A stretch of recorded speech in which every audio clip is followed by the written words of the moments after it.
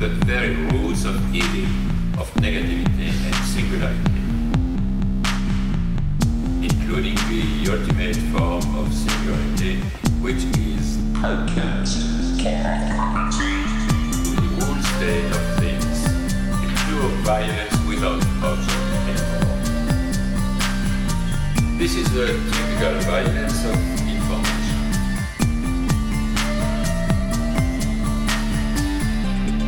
It's violent because what happens there is a murder of the real, the vanishing point of reality. Let's not have a misunderstanding. Welcome to Machinic Unconscious Happy Hour with Cooper Cherry. Before I introduce our guest for today, I just want to mention that times are tough. Who knows what the future holds in terms of employment for the old boy. So if you have the means and you're enjoying the show and you appreciate the content and feel so inclined, I do have a Patreon available. That is www.patreon.com/MUHH. Of course, that stands for Machinic Unconscious Happy Hour. But I'm very excited today because we've got another Texan lefty coming to the podcast. We've got the publisher and co-editor-in-chief of Protein Magazine, Mr. Stephen Monicelli. Stephen, welcome to the podcast. Hey, thanks for having me. I'm really happy to be chatting with you. Hell yeah. Like I said, it's always awesome to meet another Texan who is also on the left. I think we're kind of a rare breed, it seems. I've been pleased to find that since I've moved back, I've found quite a few in Dallas quite quickly. So I think that might be changing, or I'm hoping it'll be changing faster as things progress. I think we all are, right? Yes. But it's great to be connected with another, lefty Texan, absolutely. Are you in, well, I don't want to dox you or anything like that, but if you feel comfortable, where are you in? Are you in Dallas proper? Or? Yeah, I'm in the Dallas area. I'm in Dallas proper. Okay, gotcha. Yeah, I grew up in the Dallas-Fort Worth area and came back here about a year ago, to basically be closer to my family, right on. Who are all still around here, and also be able to live in a place. I was living in California before, where the rent is, a third or less. So it's in terms of being able to produce leftist media, it goes a long way in terms of making the money. Making the money spread. Understandable. So yeah, I know DFW as a whole really well. I lived there for a couple of years from the end of 2009 through the end of 2012. I lived in Uptown Dallas, but I was a property manager for residential rental properties. So I know all of Collin County, all of Tarrant County. I even forget anything from Waxahachie, Mansfield, out that direction, all the way to Princeton and Anna and McKinney, out that direction, and shit, even to Seagoville and stuff. So I am very familiar with that area. All those ring a bell to me. But you know what? I can't remember who followed who, but I think I just saw that you were another kind of leftist in Texas and followed you, but I don't know. You might remember better than I. I'm unsure as well. So I would say that I'm a relatively newcomer to Twitter. I went through a period of time, maybe about 2-ish years ago, a little more, when I was coming towards the end of working at a tech company and really personally becoming very fed up with my relationship with social media. And so I effectively became a social media hermit and didn't have any social media presence whatsoever other than those required for professional needs. Like LinkedIn. Yeah, which I didn't really use beyond just it being a placeholder. And so moving past that, my co-editor, Tyler, basically said, okay, you really need to get a Twitter. Because, we don't really use paid media or paid ads, and we rely on, effectively our organic reach to be able to build an audience. And so I decided, against my own better mental health, to jump on board. And, I effectively was was kind of lost. I was like, I've never even used this before. So he just kind of pointed me towards a bunch of people to follow. And then once I got a hang of it, I started figuring out whose posts I like. And then, yeah, I think we ended up just becoming MUFOs. So there you go. Nice. Yeah. So I've actually had an account, I think, since 2008. So I kind of studied new media at the time as kind of what, like Web 2.0 was referred to, kind of in the 2007, 2008 kind of window. Mm-hmm. But then, like, at that time, it was, I don't even think, there wasn't really shit posting. Like, none of that had kind of been figured out at that point. That all kind of evolved, I think, a little bit later. But I think right around 2016, somewhere in there, I got involved in shit posting. And it's actually been awesome. I would say it's been one of the best parts of joining Twitter. It's a very cathartic sort of experience. As far as I recall, at least in my personal relationship with the internet, my earliest memories of shit posting like content would be from sort of the Something Awful forums or places like that pre social media. Right. And then it seems like a lot of that has carried over. And when I joined Twitter, I was sort of, it was almost like a nostalgia for something that I hadn't had access to for a while.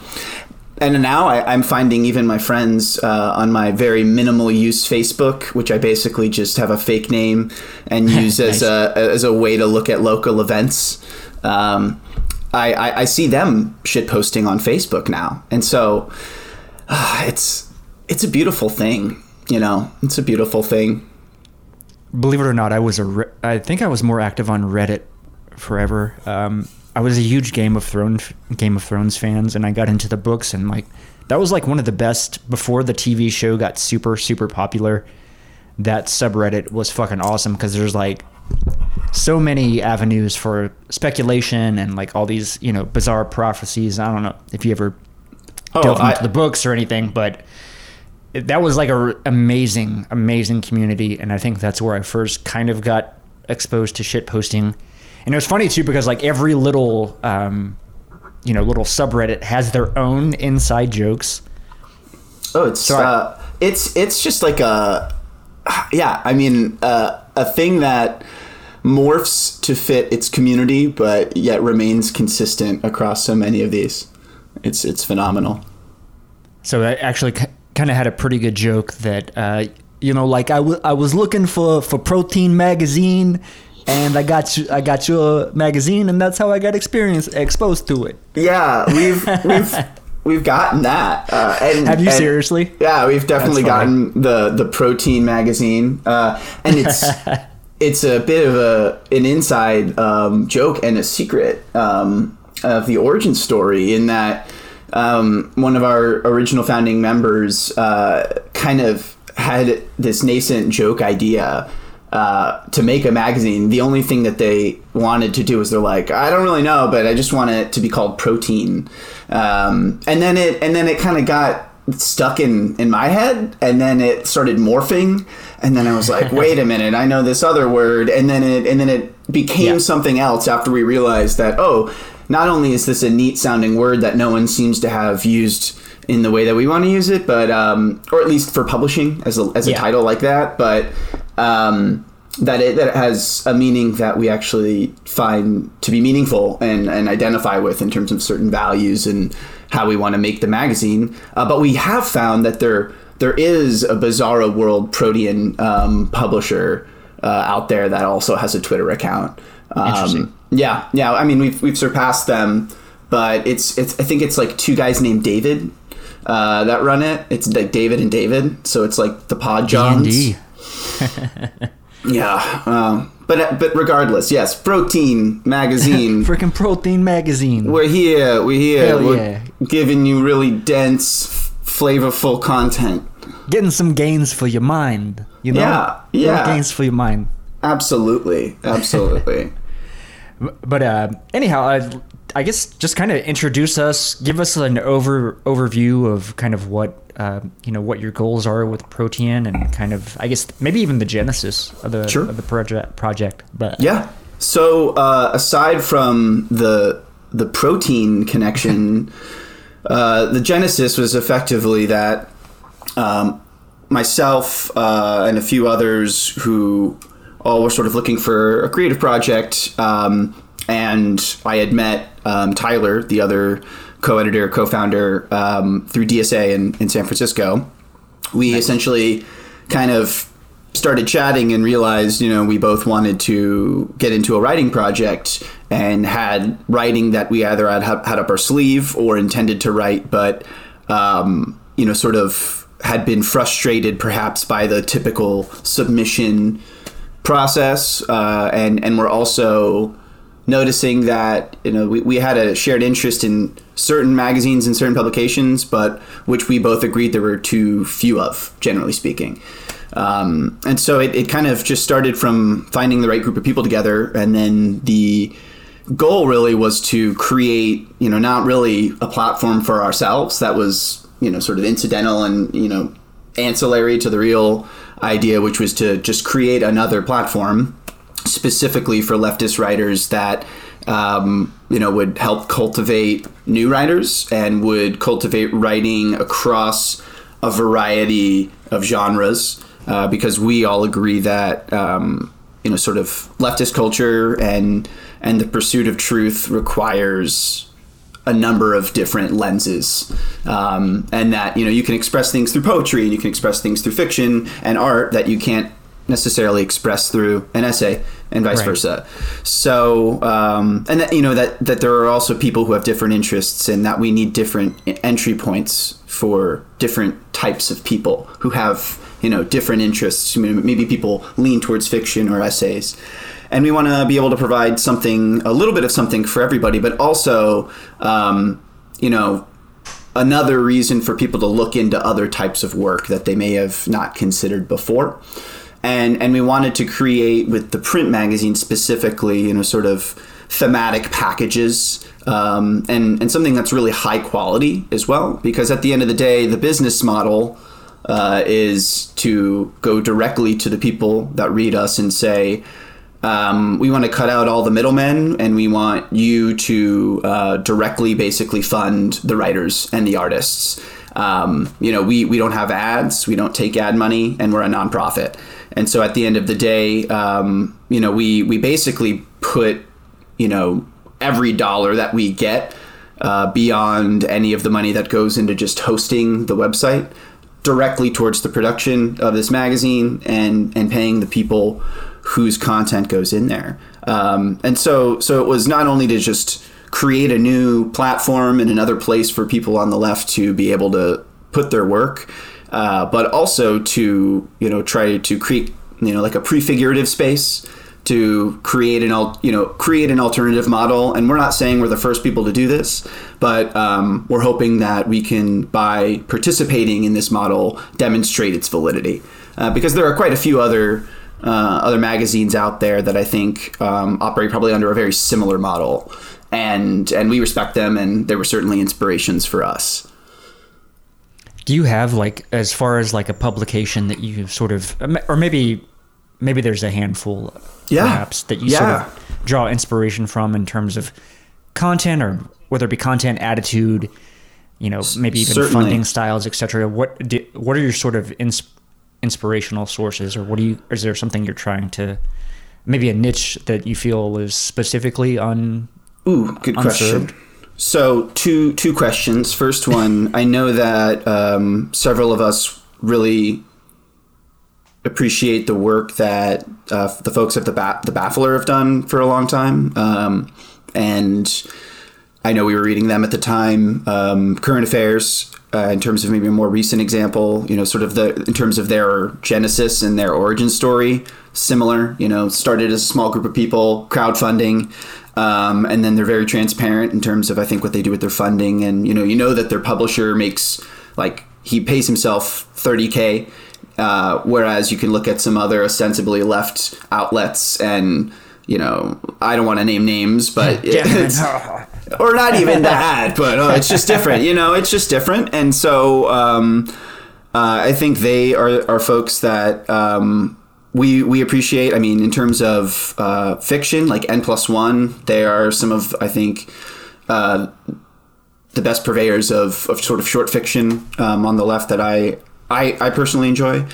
I mean, but there's a bunch that are also contemporary that we also we look to, like folks like Commune are excellent. I mean, I could go on. There's quite a few, but yeah. I would say those were some touchstones for us. And then in terms of a niche maybe that we wanted to fit into or create, we wanted to lean a bit more into poetry, and we wanted to also consistently, at least in the print edition, provide fiction, simply because, you know, at least I have a viewpoint that a lot of fiction, you know, and a lot of art has the power to change people's minds. And it's important that we do what we can to create space for explicitly leftist fiction, especially sort of in the wake of the many decades sort of campaign of sort of depoliticizing certain MFA fields in literature, and making it, you know, very, very deeply personal or literary writing, but writing that perhaps eschews placing itself in a socio-political context, or having a point or a moral. And so we want to, you know, create more of that. And we want to also bring in a lot of visual culture as well. And so I would say that's a lot of the stuff that informed the style of the magazine and its composition in terms of how we think about its content. And then in terms of maybe, you know, you could say our stance or our viewpoints. I mean, we are an eclectic group. We're not a sectarian group on the left. I would say we've published folks that maybe even disagree with each other on certain things. But I would say what we're trying to do is we want to also cover, so as we are a literary and cultural magazine, we want to cover pop culture. We want to cover popular culture and things like television or music, in addition to more explicitly political topics or more explicitly literary topics, or theoretical, you know, philosophical topics. So, I mean, I know that can encompass a lot, but I feel like that's also implicit in the name that we chose, because we want to also keep our, you know, sort of our arms open to following this project where it'll take us. And, you know, one of those things is having a new podcast hosted by, you know, one of our comrades, Mel. And so, you know, it's not print, it's not literature, but we feel like it's relevant and it helps build the broader project. So yeah, I mean, I'd say that where we go is a product of how many folks we can get excited about the project and interested in it and sort of become readers or contributors. And then, you know, as we can get new folks to join the board or, you know, just be involved, see where that takes us. But I'd say that's kind of in a nutshell, who we were inspired by and, you know, sort of what we're aiming to do. What about aesthetically?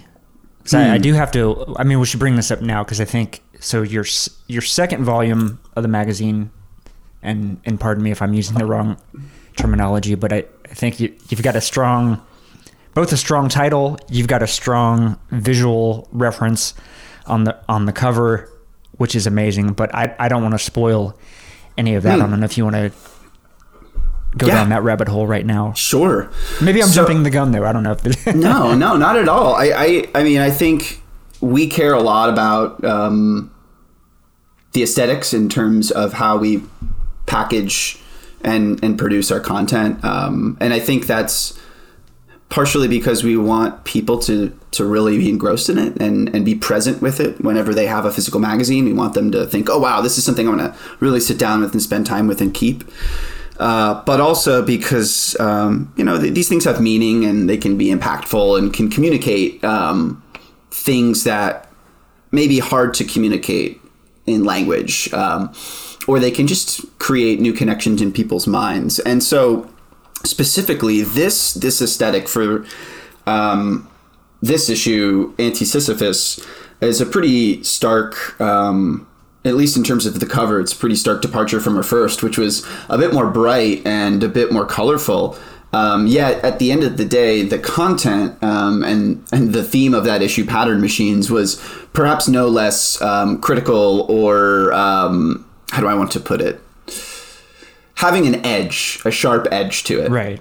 And something that we aim for this magazine to, in this issue, to have is an edge to it that can be unsettling to a certain extent, but also enticing and something that it leads you through an experience, but hopefully kicks you out towards a feeling of doing good and doing something right. Because what the image on the front of the cover, someone sort of effectively a skeleton on its phone crawling out of a pit of techno garbage.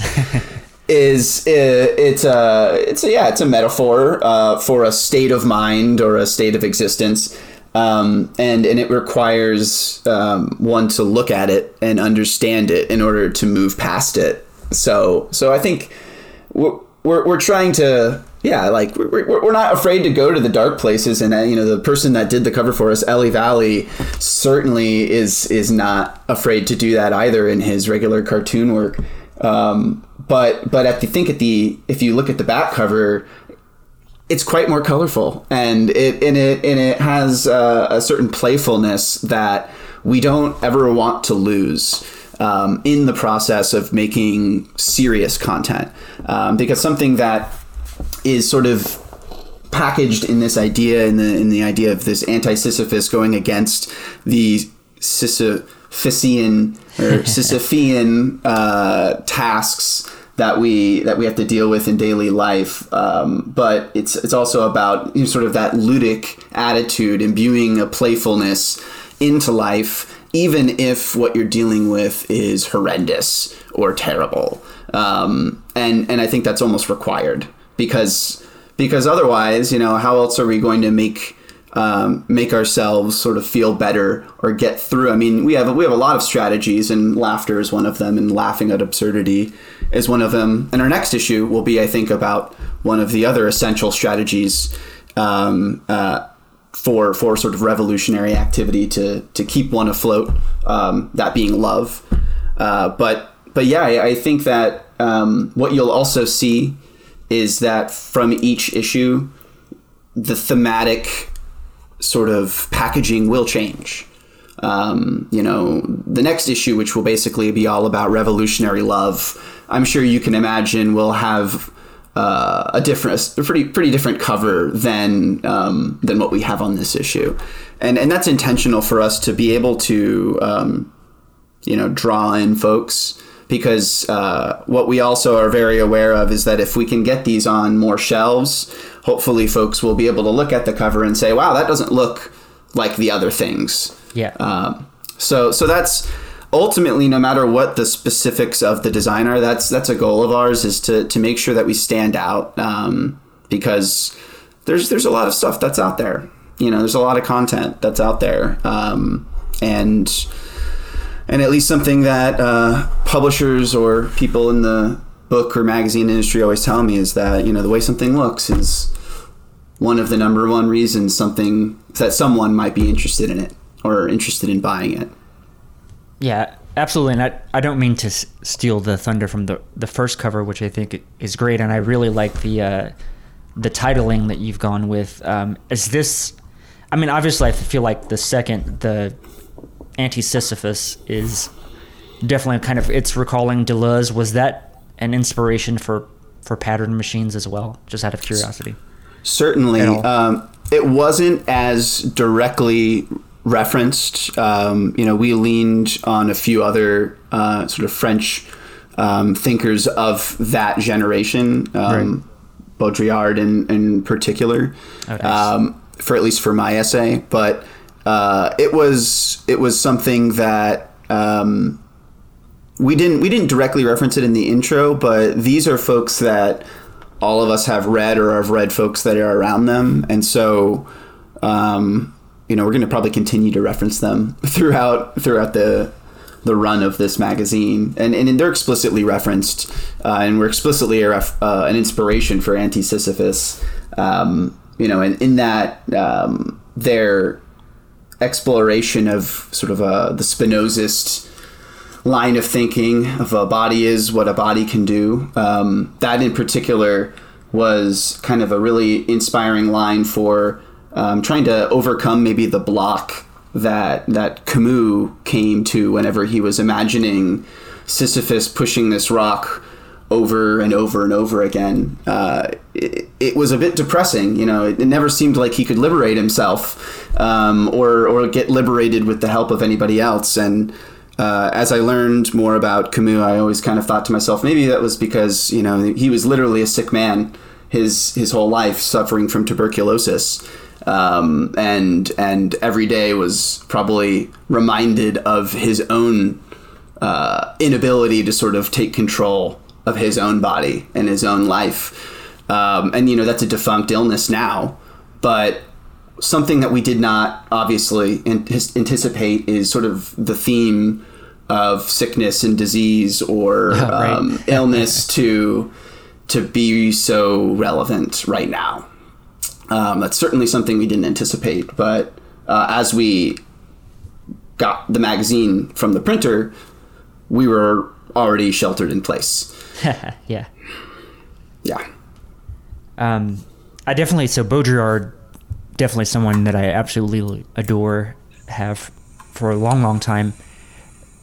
So I've actually been, this has been something I've been wanting to write for a long, long time, but I just have so much reading to do as I actually want to take a look at Lacan and Baudrillard, and maybe even Deleuze and Guattari's, and applying sort of their work to shitposting, because I do like this kind of mashup between high and low culture, and I think especially through shitposting, and I think maybe that spirit is, if maybe I'm assuming some, you know, a little bit, but I think that maybe is kind of what you're going towards with Protean a bit as well. I think, I feel for us, a big inspiration is also the Situationists. Okay. Whom I also love, yes. The Situationists, I think, were excellent shitposters. Yeah.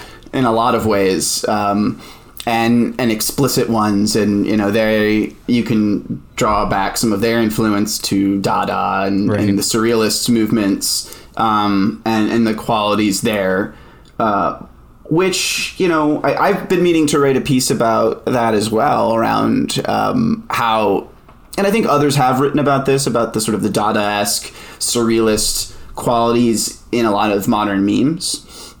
And I think it's a powerful tool. I think it's a very powerful tool that is sort of, thematically exemplified by a sort of jester-like character. I don't want to say the other J word. We're not going to go there. But yeah, you know, a sort of mocking, sardonic attitude. Certainly, we aren't afraid of using that, and I think it's something that, it's certainly a direction that we like to incorporate, but we're not necessarily going for humor for humor's sake. You know, I think other folks do that very well, and fit into that niche quite pleasantly. But certainly, like the levity and the idea of like bringing in references from all over the place, and the perfect term, low culture or low theory, being something that is certainly an inspiration for us.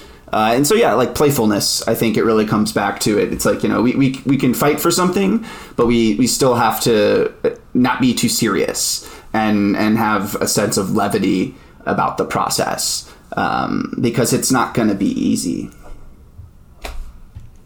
So I'm sort of ignorant in this space. Does anyone else cover, because I do have kind of a bourgeois interest in, trying to think, like I do like the avant-garde kind of aesthetic, whether it be fashion or contemporary art, etc. I will definitely cop to being a fan of like Damien Hirst. Are you familiar with his work at all? I think he's like kind of like a maximalist. He's kind of in that Jeff Koons kind of milieu, but his stuff is, I don't know, he's kind of a bit reviled by the kind of art critic world, but I think some of his stuff is incredible. I as I'm looking at some of his pieces, I've seen it in sort of like a art history context. Yeah. I haven't seen any of it myself. I certainly appreciate avant-garde art.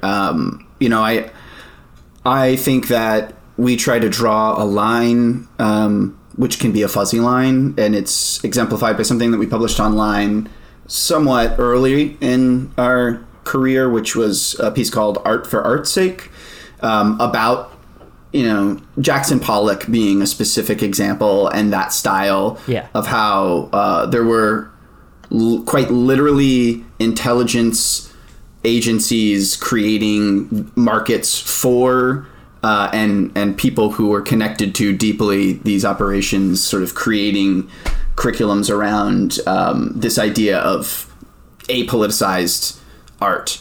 And so I think I draw from it and I appreciate it, but I think my attitude about it is partially it's going to be best demonstrated by an anecdote of when I walked into the Broad Museum for the first time, and there was a docent right by a Jeff Koons piece, and I was like, oh, cool. I was like, I'll listen in. I'll learn a little bit about Jeff Koons.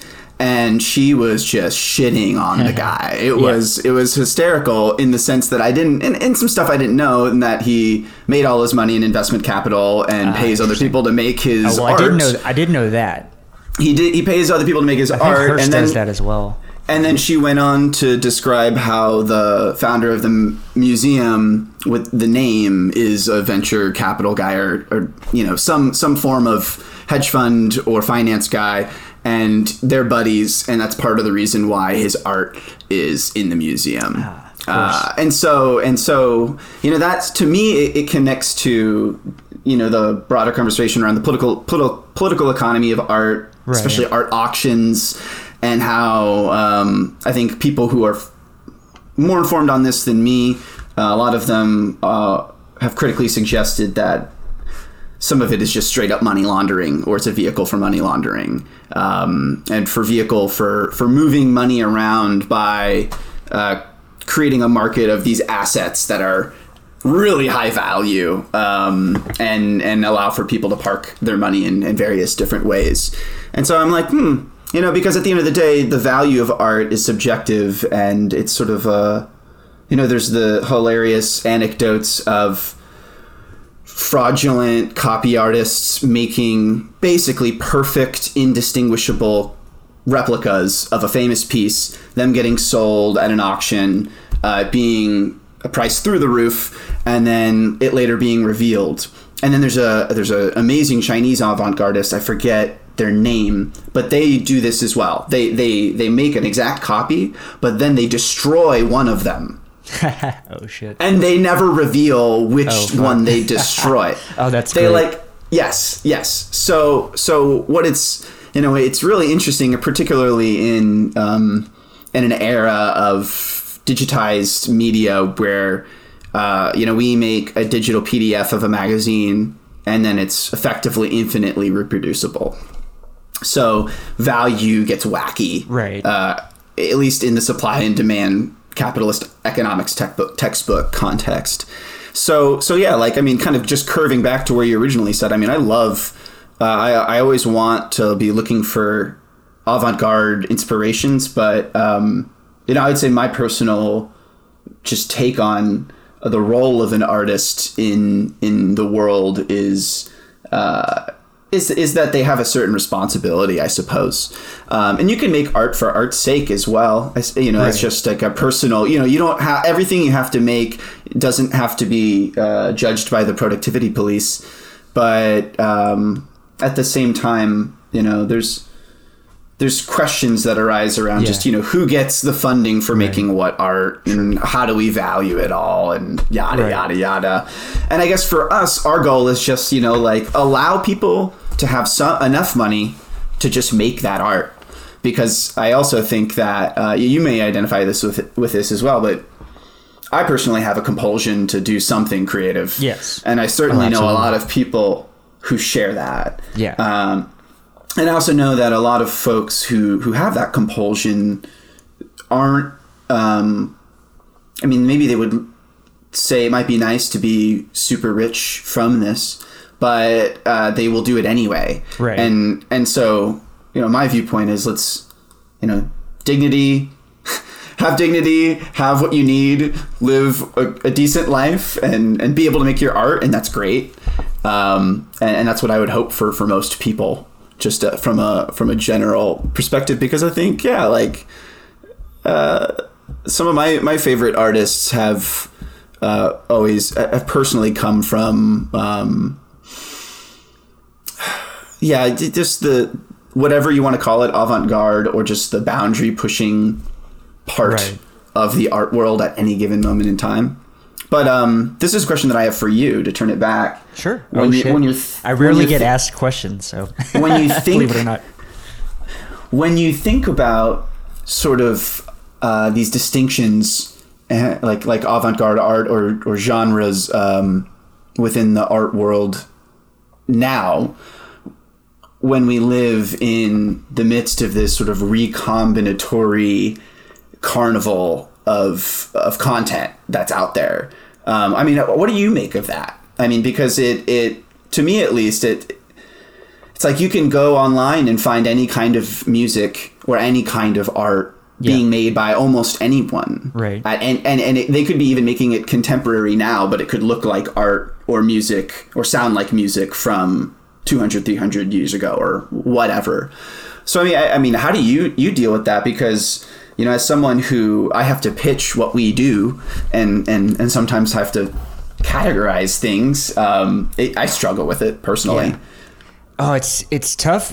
Honestly, I haven't really thought about this issue all that in depth, but just in this conversation, I'm starting to think, okay, the first thing that's popping into my head is art is like the commodity fetish par excellence to a certain extent, because it is this object that is like, you know what I mean? Like there's something metaphysical almost imbued into art, at least the way that we treat art, whether it be avant-garde or historical or whatever the case, right? Like there's something transcendent about art that we're sort of, or that's the narrative, right, that we're given. So it's a tricky thing to navigate, because it's this double-edged sword of like, I'm always drawn to like the very niche, like taking a genre or a style or something to its ultimate, like it's the nth degree. And so for example, I can like draw an example from music with someone like, are you familiar with MF Doom at all? Oh yeah. My favorite rapper. So like, to me, he takes the rap genre and its conventions and all of that to like like he really strips down everything to its like bare bones components, and there's something just fucking genius about that. But like, how much of that is coming from this sort of, you know what I mean? Looking at it from a materialist point of view, what are we imbued? Like, what is it about that? You know what I mean? Is there a consumptive, is there a commodity fetishistic element to appreciation of that? Like, what is that about? You know what I mean? I think that's where the market comes for it. But I think when we're speaking about music, something that I hope to write about and publish more about is that it has seemingly the quality of being immaterial, but to get into the physics of it, it makes something happen with matter, and it makes your body feel something. Right. And good art, in effect, does that across time and space. You can look at something and it creates something in you. And so, I feel like that's a relatively universal experience that makes art powerful.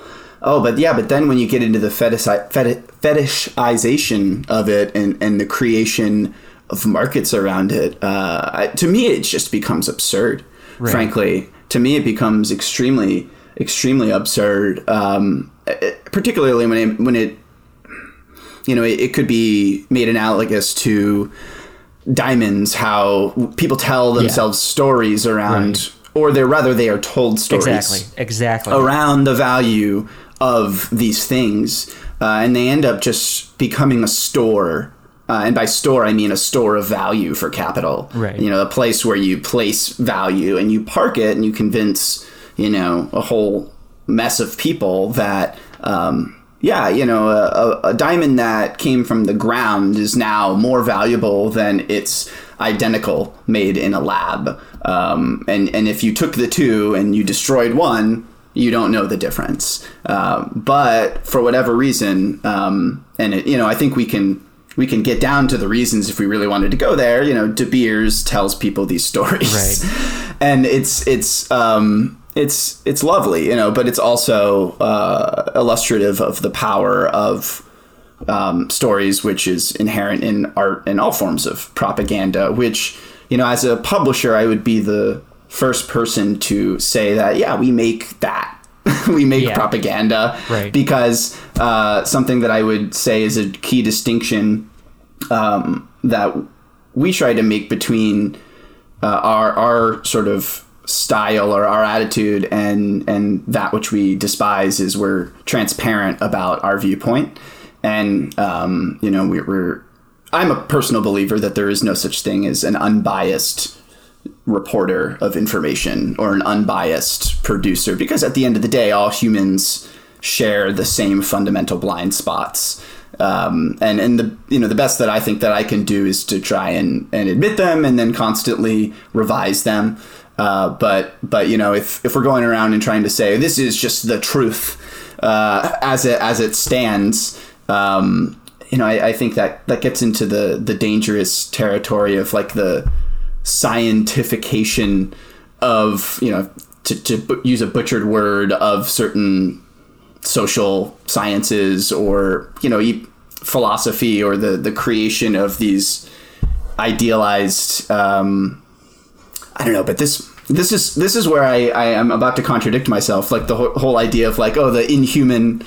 But some of the philosophers that I've just been allowing myself to read, and writers allowing myself to read in quarantine, for the sake of shaking up my own mindsets, certainly delve into the inhuman, which, accelerationists like Deleuze and Guattari, certainly get into and have spawned a whole array of folks, which we're certainly I'm going to be writing and finishing up an essay kind of delving into contemporary accelerationist aesthetics in some pop culture. And they always delve into the inhuman as this unknowable or sort of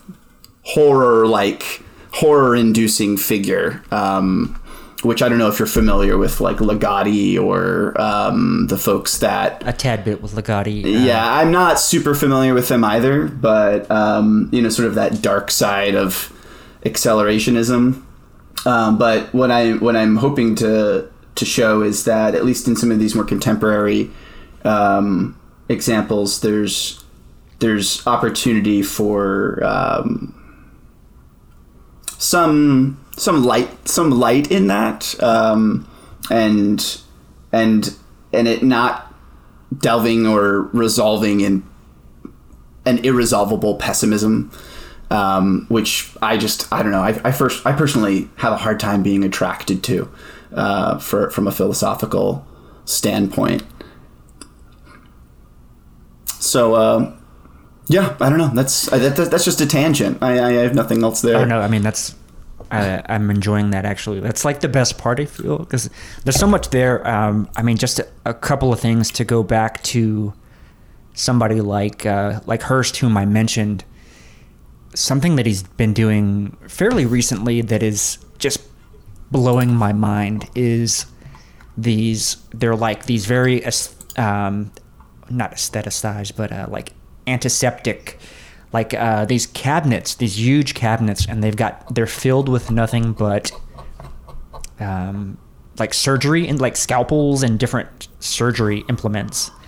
And that's the art piece, is just these like perfectly ordered and structured cabinets that are like antiseptic, and it's so, I don't know, it's just fucking incredible. It's genius to me, right? And it's kind of tapping into that Baudrillardian kind of thing. But it's like, how do you, as a leftist too, and like that whole dual-edged sword of like, you talked about the power of narrative, which is undeniable, right? Whether it be, whichever side is using narrative, I think you have to recognize the power that essentially everything to some degree is some kind of a narrative, right? At the same time, on the other edge of that knife is that sort of commodity fetish and like desire to own something, or there's like a sublime, like there's a satisfaction, there's a fulfillment of desire in owning something. So that's like a what's the word, like a pathology almost. Like I think that commodity fetishization, which obviously I will definitely cop to being someone who is very susceptible to something like, oh, this cool thing, yes, I desire that. That's gonna who isn't, right? Yeah. So I think that's something that's really interesting to me, is, and I've been obsessed with this for a couple of years now, is like this relationship between our desire and capitalism and communism, and like literally what does desire look like in a post-capitalist world where they're, you know what I mean, you're sort of eliminating consumption for consumption's sake. And what does that mean for art? What does that mean for the avant-garde? You know what I mean? Because I think, even myself growing up, I wanted to be a filmmaker. And ultimately, what the desire, it wasn't filmmaking is like the stand-in. It's the objet for attention, for adoration, for like recognition. Maybe that's even the baseline. It's like the desire for recognition from the other. So I know that's a lot. There's a lot there, and I think that the thing that really stuck out to me was that's a question that I grapple with as well. What does production and desire and demand and the distinction between need and want look like within a post-capitalist society? And in my previous career, I worked at a tech company, a very big one. I'm sure you're familiar with it. And I ended up, after basically having to switch jobs within the company on a team that was using big data to effectively figure out, strategies to sell additional ads to our customers based on what they were already using, which was it's like a meta demand generation for a product that's entire job is demand generation. And so what I think we have now is we have a production and demand system that is mediated by advertising primarily, and advertising's role. You can look back at this historically. There's sort of a pivot in the content of advertising around the sort of rise of Freudian psychotherapy and the rise of psychoanalysis to its sort of zenith of influence. And prior to that, advertising was primarily bland and just sort of like, this is information about the product. Yeah, it's like there's an instrumental element to advertising versus like this narrative or like metaphysical weird fetishization element. Yes. So there are a number of historical examples of how advertising was used to create problems effectively that prior no one really thought about. And some of these, could be viewed as social advancements. Others, not so much. And the two that come into question are, one, sort of like deodorant and breath freshener were things that they created this idea of right? Halitosis and what have you. And then it also ended up becoming a class distinction. And there are other things where it's like, if you smell good versus you smell bad, the boiling rag smell in the movie Parasite, for example, that being an amazing just narrative plot device for the conveyance of that, the creation of these distinctions. Right. And then, there's also the Freedom Sticks campaign, which, if you're unfamiliar Torches of with Freedom, that, like the Edward Bernays. Is that what you're talking about? Exactly, yeah, which was an explicit campaign to promote smoking amongst women. And so they used the convenience of tying it to the suffragettes to effectively create demand for this product. Yeah, so it's phenomenal. And, what I wrote a bit about this in the essay that I did for the first issue of Protean, where, we're sort of moving from demand generation to intent generation.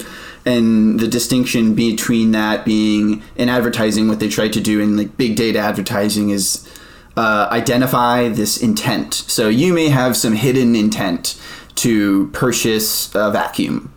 And then if you display that intent via a search or what have you, then we can say, we're going to funnel all this stuff at you until you buy a vacuum. But you can understand that you could go further and say, maybe you don't need a vacuum, but we want to create the intent that you need this thing or that you want this thing. And so you can imagine how if stuff like that has kind of worked with very simplistic tools, that it could become very, very powerful with hyper-personalized propaganda that is tailored to your tastes and proclivities. And so, I feel like if we're going to get to a world where we produce things without this, we need to figure out a way to get past this mediation and get more into a personal, how can I directly get what I need without that weird mediation and weird influence? But how do you also provide people access to information that isn't just totally overwhelming? Because there's the reality that you can't just expect people to walk into a library or an Amazon store or just whatever the equivalent is and understand what they need if their choices are just phenomenally overwhelming. You need to have some way to guide people. And so, I'm not saying I know what that looks like, but we can also imagine... it's a problem. Folks like you're identifying a problem, I think, for sure. Yes. That I hadn't really considered too. And automation, there are folks like the folks that wrote Inventing the Future, which are, you could say, left accelerationists of a contemporary flavor. They talk a lot about how, we shouldn't look at technology like Luddites. We should look at it like, well, how can we liberate this productive power and allow for people to benefit from it directly. And I don't know if you're familiar with Cybersyn, which was this project in Chile. Yeah. Mm-hmm. So stuff like that. I am not a techno optimist by any means, but I think that it's foolish to not conceive of socialism with like technology being a major sort of driver or means and driver, right? a way to make it work, because whenever you're able to use this technology in a way that is a bit more transparent and less persuasive, hopefully people can use it to do good things. And you can see that in a lot of like organizing technology that has allowed for a lot of massive mobilization of volunteers and door knocking and stuff like that. That's awesome. But then you can also see how really persuasive technology like Twitter can get you to spend a bunch of time in a different way. Right. Are you Are you someone who's read Franco Berardi, Bifo? I have not, but I'm definitely familiar. I would say he's someone who writes really interestingly and poetically and eloquently about some of these really interesting issues, like accelerationist technological issues, from I would say like I don't know, he can be a bit pessimistic and assume that it's already too late and the best that we can do is resist. Right. But he identifies a lot of really interesting problems and, projects outward, what we need to, be wary of as we move forward, because the best that we can do is try to understand the risks as things continue to unfold, because I don't know how much of, this stuff can be put back in the box. Right. Yeah, exactly.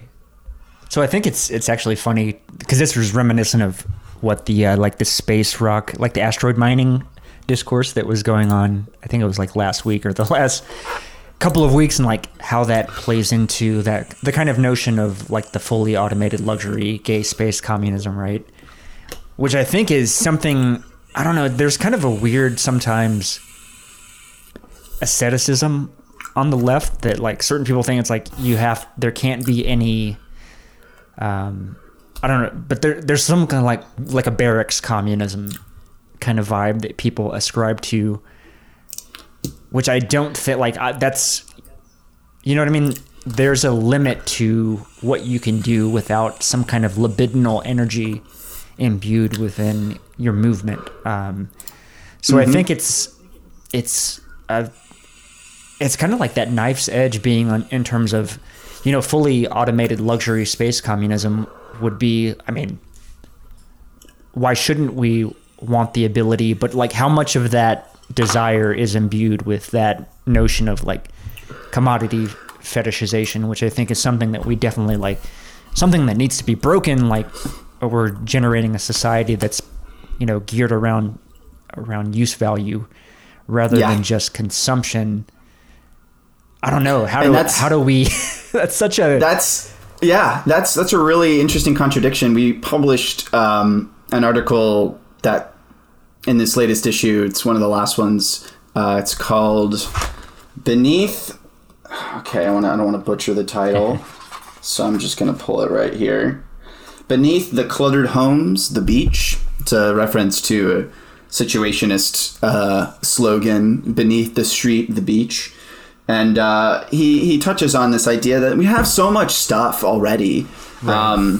And so, it kind of implicit in this idea of moving towards use value is we should start looking around at all the stuff that exists and try to use it. But that does cut across other people's desires, like aesthetic desires and certain desires. But ultimately, these choices in vision are kind of constrained by whether we have hopes for an economy of abundance or an economy of scarcity, a continuation of an economy of scarcity.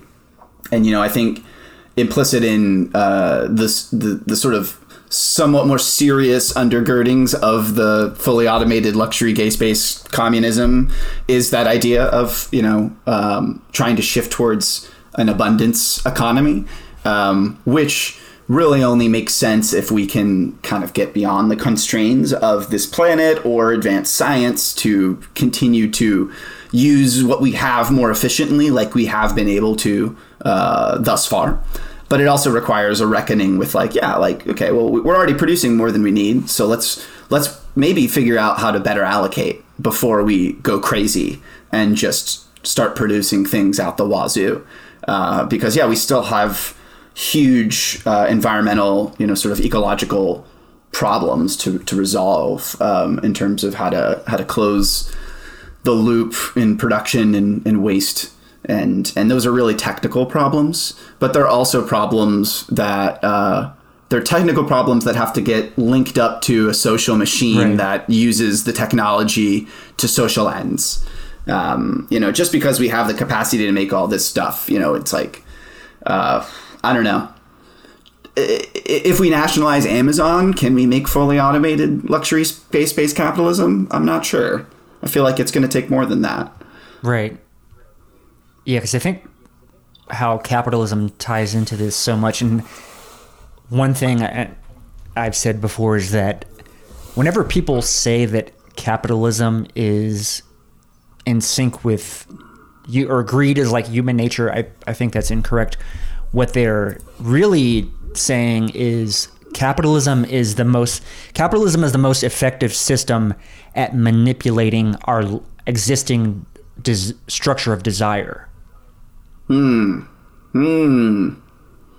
That may be true. Which I think is... It's very good at it, to the extreme of creating a system of addiction. Exactly. In many regards. And so we're going down this sort of metonymic chain of like object and object, or whether it be object or identity or like something, like there's always this multiplying effect. It has to continually generate that new thing that you want, or that new little wrinkle to something that existing. Because I'm thinking about this because I'm very much guilty of this when it comes to fashion. One of my favorite designers is Rick Owens, and it's kind of like this gothy streetwear sort of vibe. And so it's like there's always some new little wrinkle that is being added, and it's like, there's something sublime in that. You know what I mean? When you see that object and you're like, I want that. It's like, Mark Fisher has written about this, and folks around him have written about this, how like coming out of the 90s, like late 80s, 90s, the hope of, oh my gosh, all these new things, all these new sort of niche scenes, all of these amazing things to explore that are really exciting. This explosion has become just, it's been folded into the machine now. Like something that previously seemed liberatory has now been folded neatly into the machine. And now, like you're going to get even more of those ads on Instagram for exactly that aesthetic over time. And I mean, it comes down to, I think, it's like all of this stuff is extremely alienating, and we're continuing down that chain of further and further alienation down the path of, alienating yourself from your environment through AR, and then alienating even further through VR, and, that deeper and deeper chain. I mean, AR isn't necessarily an evil technology, and neither is VR, but if we continue down this chain of, just purely using them for consumption or for alienating reasons, then that's what we're just going to get. We're going to end up trapped in the VR system, so to speak, of our own choice. But I something that comes down to me as well, when I'm thinking about like how a lot of these current systems operate, they're running up against so many of the edges of their edges. Like we're seeing the contradictions in so many of the things that are going on right now, like so many of the systems that are in place right now, not just because of COVID, but I mean, because of real limitations. Like, with a lot of these technology companies, there's no more time for them to mine. Like a lot of them are predicated on how much time they can get you to spend. And then there's an upper bound. There is an upper bound, and we've pretty much already reached that upper bound in terms of how much screen time people can have. So you have to imagine that if they're going to continue that chain, that logical chain, there has to be something that they're seeking to crack open beyond the monopolization of your time. Right. And I don't know what that is, but it seems like it's probably not good. And personally, I think, it's one of the biggest challenges of our time right now, because we're like steeped in this information environment that is really not in our control at all. And I mean, I feel like people like you and myself are like trying to make our own things and break into it. But it's big. It's really big. And doesn't seem like it's slowing down, unfortunately. It'll be interesting to see. I mean, I don't want to be fairly, I don't know. I'm somewhat thinking that, depending on how this COVID situation sorts itself out, we could be looking at, I don't think any of the outcomes are necessarily going to be that great. I'm pretty pessimistic about that. So I'm thinking I could see something like universal basic income becoming a thing out of necessity moving forward. And it will be interesting because I think this is definitely a rupture in that pathway, and I don't know how that's going to necessarily break moving forward. Although I'm not optimistic about the way that goes, but I think it could sort of be the end of this, or at least severely dampen the strength or the acceleration of this kind of treadmill of desire and commodity fetishization, simply because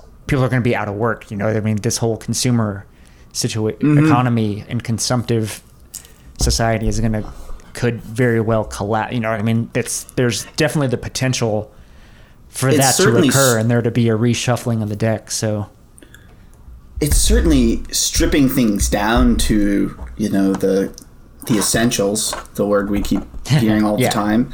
And that's driving some people bonkers because their personal identity was tied up with this idea that they are a highly compensated member of this society and economy, and therefore they are an important or essential person. But in reality, the stuff we actually need is stuff that class of people look down upon in terms of the work that is done. And so, it's not only going to hurt consumption, but it's going to shed away some of maybe the false premises and people's assumptions around what really matters. That's maybe a sliver of hope there. Right. In that we can also redirect some resources, hopefully, and attention. And it's illustrating some contradictions. We're seeing layoffs in media, but yet people are consuming probably more media during this period of time than they have ever before. So it's just, it's hopefully if we keep pointing to certain things, people will pay attention to them and become aware of them because they're glaring right now, and it's a great opportunity. But it requires concerted effort and a lot of people, pointing to it, because cable news is still really powerful and influential, as far as I can understand, based on the results of some recent happenings and how many of the people who voted for certain people watch cable news. And so it's pretty remarkable. And it's going to require a whole apparatus, a very, large distributed apparatus, to counter that stuff. And I think it's even more important now. We're trying to double down on our work now, partially because we're all stuck at home, but also because this is the opportunity to be saying things that are important, and it matters. The stakes are really high, and they're going to continue to be high for quite some time, it seems like. So I do my best to grit my teeth and to reference the meme and not say, oh shit, here we go again. Yeah, it is interesting. What good is conspicuous consumption when you're sheltered in place? You know what I mean? Yeah, that's a good point. I think probably what we will see an increase in consumption in is the things that make people feel comfortable and safe. And also Gucci face masks or Louis Vuitton surgical masks. Yeah, man, stylish. You gotta flex somehow, right? You gotta flex on the IG somehow, for sure. I mean, how else are people gonna know? No, but I mean, the real flex. Let's be honest. David Geffen, come on. the quarantine yacht. Real cool, real chill. Very powerful flex there, yes.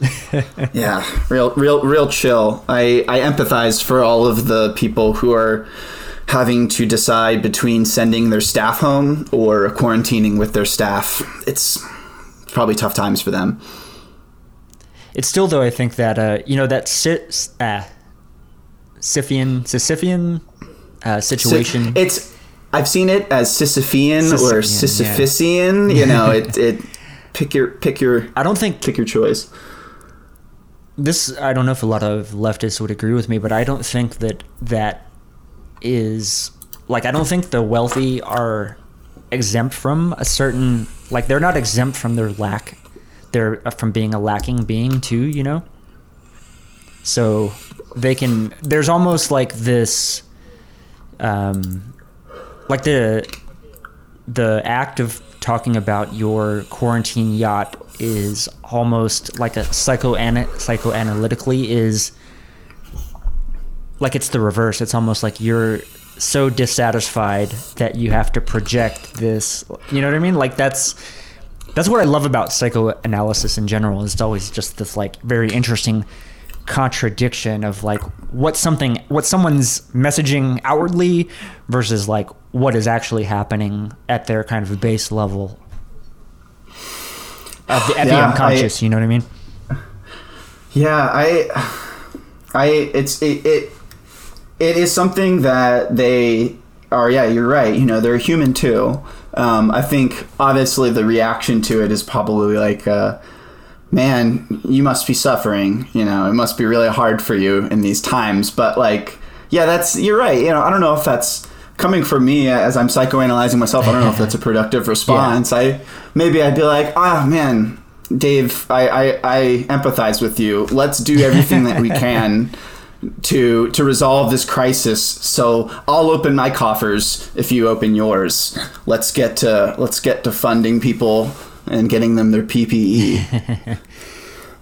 But maybe he'd like that. I don't know. I'm trying to experiment with pull tactics a little more than pushing, because I think during these times people are scared and nervous, and even if they materially might be secure, psychologically they may not be, exactly. Which I feel like is your point. Yeah, exactly. But yeah, I mean, even myself, I mean, I'm still working. I'm working from home. I'm not under threat of like losing anything, but because I don't have much to lose, I guess, luckily, you might say. But at the same time, it's like I'm incredibly privileged as well to not be, sleeping on the street, or I don't know. This shit is weird. I'm not coping with it all of that great. Like I wish I was dealing with it a lot better, but it's kind of like now that I'm just working, but there's no release valve socially, on the weekends or something to like kind of like look forward to. It's weird. It's almost worse than, at least before you know what I mean, there was some ability to like, I can go out with friends and do something on the weekend, instead of like now, no, I'm gonna stay home and read Felix Guattari, I feel that, or something like that. We're already living in the human zoo, basically, and now we've just ratcheted that up to putting all the zoo animals in their isolation chambers. And if you look at what happens in zoos, that doesn't usually go well. All the animals go nuts. They don't cope. And I mean, remarkably, humans have coped well considering how densely packed together we have become. Right. But I mean, this isn't normal. This is really messed up. People probably are having a hard time coping, and it looks different for everybody. I mean, gosh, especially I feel for the people who have to go out there into the damn trenches every day, and then they have to come home and they still don't get any sort of release valve. Right. I mean, there's only the hikikomori are well adapted for this environment, and it's finally their time to shine. It's very surreal to go to the grocery store now. It still kind of blows my mind. I don't know. There's just a weird vibe everywhere. Yeah. It's not a good vibe. The vibes are shit, bro. The vibes are absolutely fucked. But that's why we're steaming ahead, and we think that the next issue of the magazine is going to be even more important, because we gotta find ways to love ourselves and love each other in these absolutely bonkers ass times, and I think it's something that if you look to examples of people who are revolutionaries who are in really fucked situations, a lot of them were, able to keep some light and hope. And a lot of that oftentimes comes through expressions of love.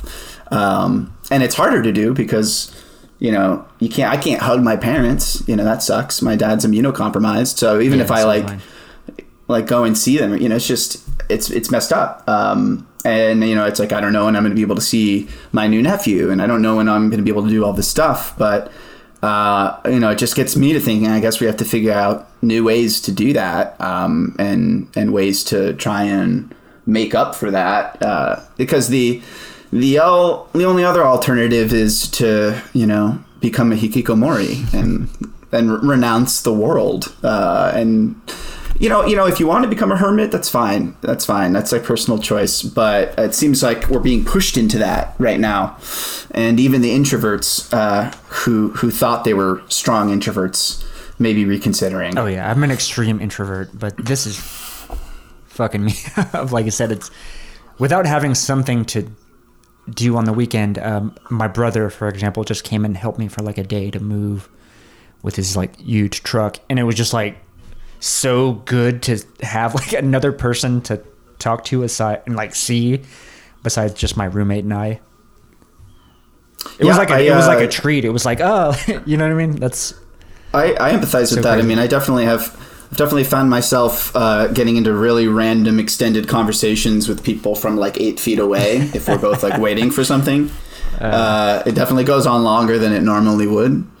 And yeah, we're for Protean, we might start doing some like live Twitch chat things. There's some folks that we follow, like great podcasts. I don't know if you've heard of them, Horror Vanguard. Yes. Oh, yeah, friends of ours, and nice. They've been doing like horror movie nights and stuff on Twitch. And something that I've been personally enjoying from my home is there's some local DJs that do great like house music on Fridays, and they'll do like a Twitch stream, and then they'll like broadcast other people's videos of them dancing alone in their apartments. Nice.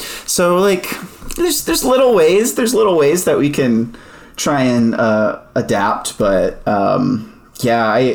it's caused me to reflect a lot on how I communicate with people, because I also feel very privileged and lucky to for the foreseeable future not be worried about getting thrown out on the street. Right. But all the same, still, I need to not treat and act like I normally would to other people, even if they're like my good friends, because there's still some difficult things that we need to talk about, like just Joe Biden, but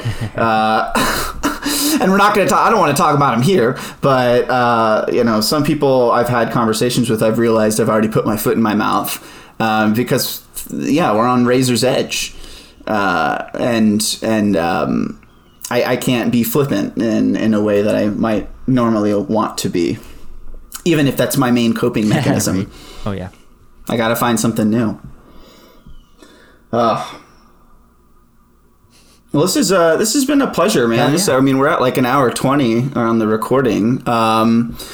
Is there anything else that you wanted to talk about, or is there an opportunity for me to maybe do a little plug for some people? No, I think I'm pretty pleased with where we went. I think it seems like we've been on kind of the same wavelength in terms of both reading the stuff we're reading and thinking about a lot. So I don't know.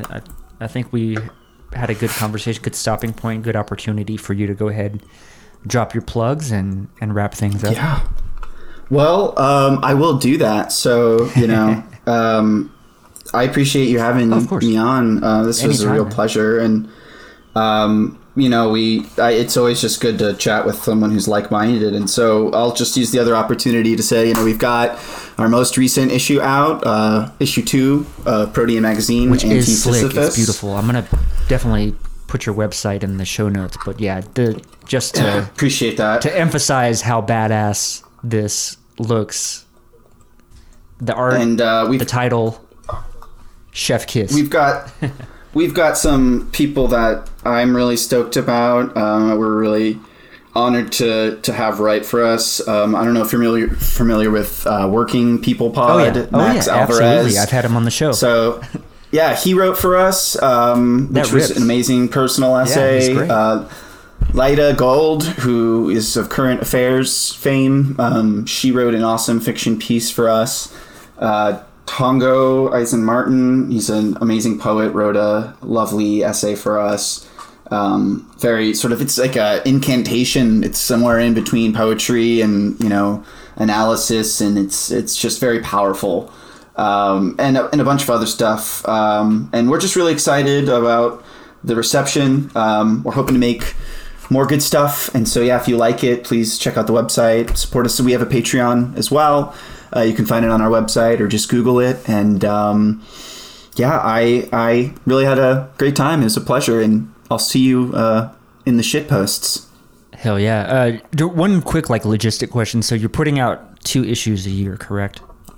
So yes, right now our aim is to put out 2 a year in print, and we publish something new, at least one piece every week online. Okay. Those are totally free. And yeah, it's available in PDF as well if you just want to read it digitally. Yes, and so yeah, we're hoping to keep plugging along, and we'll be making announcements around funding, and people will be featuring in the next issue and the theme and all that stuff over the next few months, and it hopefully we'll start to be able to go outside more between now and the time we publish, but. In the event that we're all still inside, we hope to give you some more good reading. So yeah, that's it. And this was fun, and definitely big fan of the show and your interests. And if you ever end up wanting to write something, our pitches are open. So just let me know. Yeah, it's funny. I was actually thinking about this the other day, and I was like, man, it would be kind of cool. It's funny that I've become it's become to where I'm enjoying doing episode thumbnails more so than the podcast almost. So I was thinking it'd be really funny or cool to have an actual printout of some of the episode thumbnails that I've done, because I don't know, I love making memes. I love mixing up. I mean, it's the same thing with posting. It's just you're just taking language, you're taking symbols, and just kind of jumbling up, creating a new pattern, putting a twist on a pattern. I don't know, something about that is just really fun for me. I love that. That's why I like to shitpost. Mashing up those high and low culture things. I don't know, there's something there's some kind of jouissance there that's inexplicable. We'll follow that, and I saw a great tweet Lyda Gold tweeted, which was, if you ever have a project in your mind that you've been maybe thinking, oh, that's too vain or embarrassing or whatever, or a waste of my time, no one's watching right now. The productivity police are not watching, so go ahead and just do it. And so if it gives you joy, that's what I would say. Why the heck not? It's probably going to give someone else joy as well. Right? Isn't Deleuze is the philosopher of joy as well, right? Am I making that up?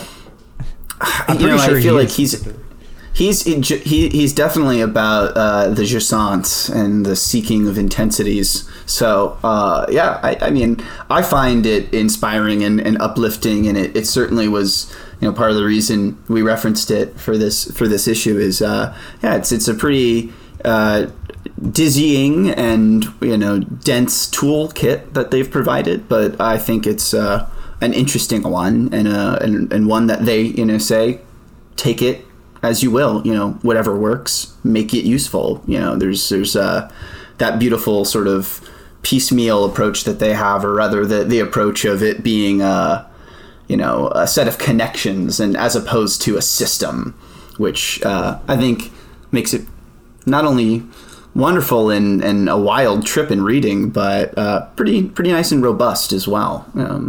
Anti-fragile, perhaps. You'll have to keep your eyes out, because so right now I just did the first installment last week.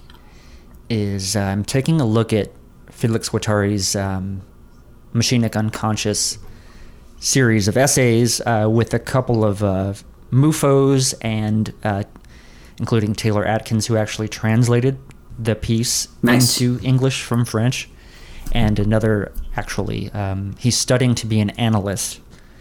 So it's really cool to you have Taylor, who kind of has this more academic geared focus, and then an actual analyst who is also into theory, and they're both incredibly smart, thorough, thoughtful people, and are really enjoyable to listen to. So you might have to check that out. Certainly, that sounds really interesting. I have not delved personally as deep into Guattari's like standalone writings, so I think that would be really helpful for me. It's a good companion to A Thousand Plateaus. There's a lot of overlap in terms of content and stuff like that. So it's a good kind of like workbook for A Thousand Plateaus.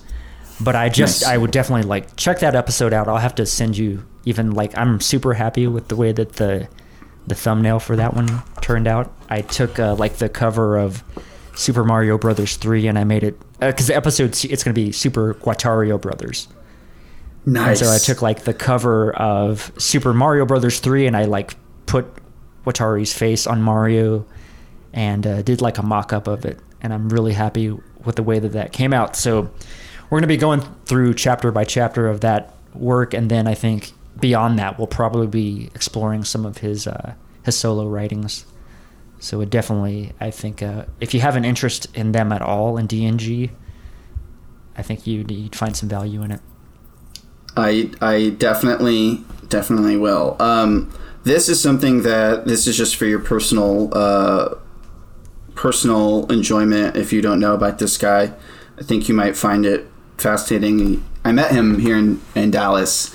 And I'm in the works of planning a sort of a collaboration with him for our 4th issue, which will be psychedelic in nature. Oh, nice. And we'll have like an AR function that he's going to do for us, where you'll be able to basically use Instagram to like hover over the cover or a big image or something in the magazine itself. That sounds amazing, and, Marty. I love it. And then it'll turn it, so it's like psychedelic imagery or something that's like not psychedelic, and then you turn on Instagram and it's like bloop. Damn. And opens up in a way that I think will be not sort of gimmicky and elegant, and will be complimentary. But what I'm referencing is he has this project known as Taylor Effin Cleveland, which is hilarious. You should check it out. He has an Instagram, and it basically is this like it's a VR representation of him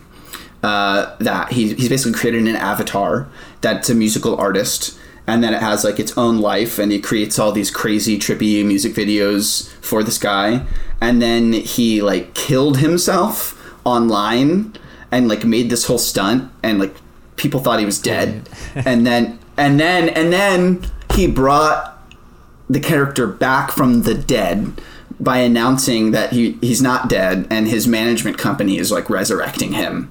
Interesting. And so the management company resurrected the character, and then he has all these. So he's very into new media. He works a lot with like this new media collaborative here, and we were talking a lot about Mark Fisher and Baudrillard and a lot of. So he's into that theory as well, and so he's fucking with representation and simulation, and the idea of like identity and what does it mean in this totally simulated world and digital identity and its relationship to him as the person, and then this creation of this entity that it's like a commodity that is a zombie. It's like has its life of its own. So sort of the simulacra of Taylor. It's just a trip. It's really fun stuff. So that won't be coming out this year, unfortunately, but I'm personally really excited for the content. Yeah, that sounds right up my alley. Of that. For sure. Yeah, if you've ever read Acid Communism by Mark Fisher, it'll be in that sort of vein of exploration Nice. of our interest of psychedelic socialism, if you will. Hell yeah. Right on, man. All right, well, I guess I'll hit stop here. No, you can go. You wanna Let me close out because I do want to first just once again, thanks again to Stephen Monticelli, publisher, co-editor-in-chief of Protean Magazine, for joining me on the podcast today. Definitely check out the stuff. I'm going to post a link to everything in the show notes, but I also want to remind those of you who are interested and willing that we do have a Patreon page, and we do accept money. It's Patreon, www.patreon.com/MUHH. You can follow the podcast Twitter feed at UnconsciousHH, and you can also follow us on Instagram at UnconsciousHH. But once again, this will be Machinic Unconscious Happy Hour, with Cooper Cherry signing off for the very rules of healing, of negativity and singularity. Now you can stop recording.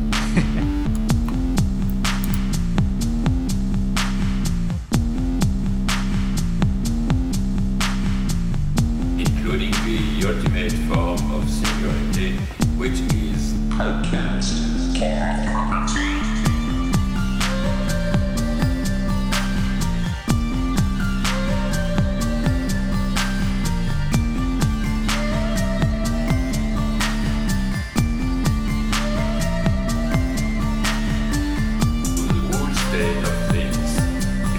Violence without object anymore. This is the typical violence of information.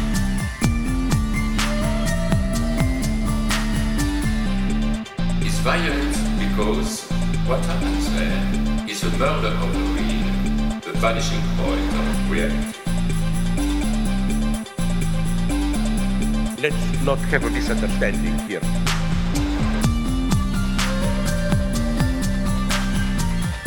So on and so on.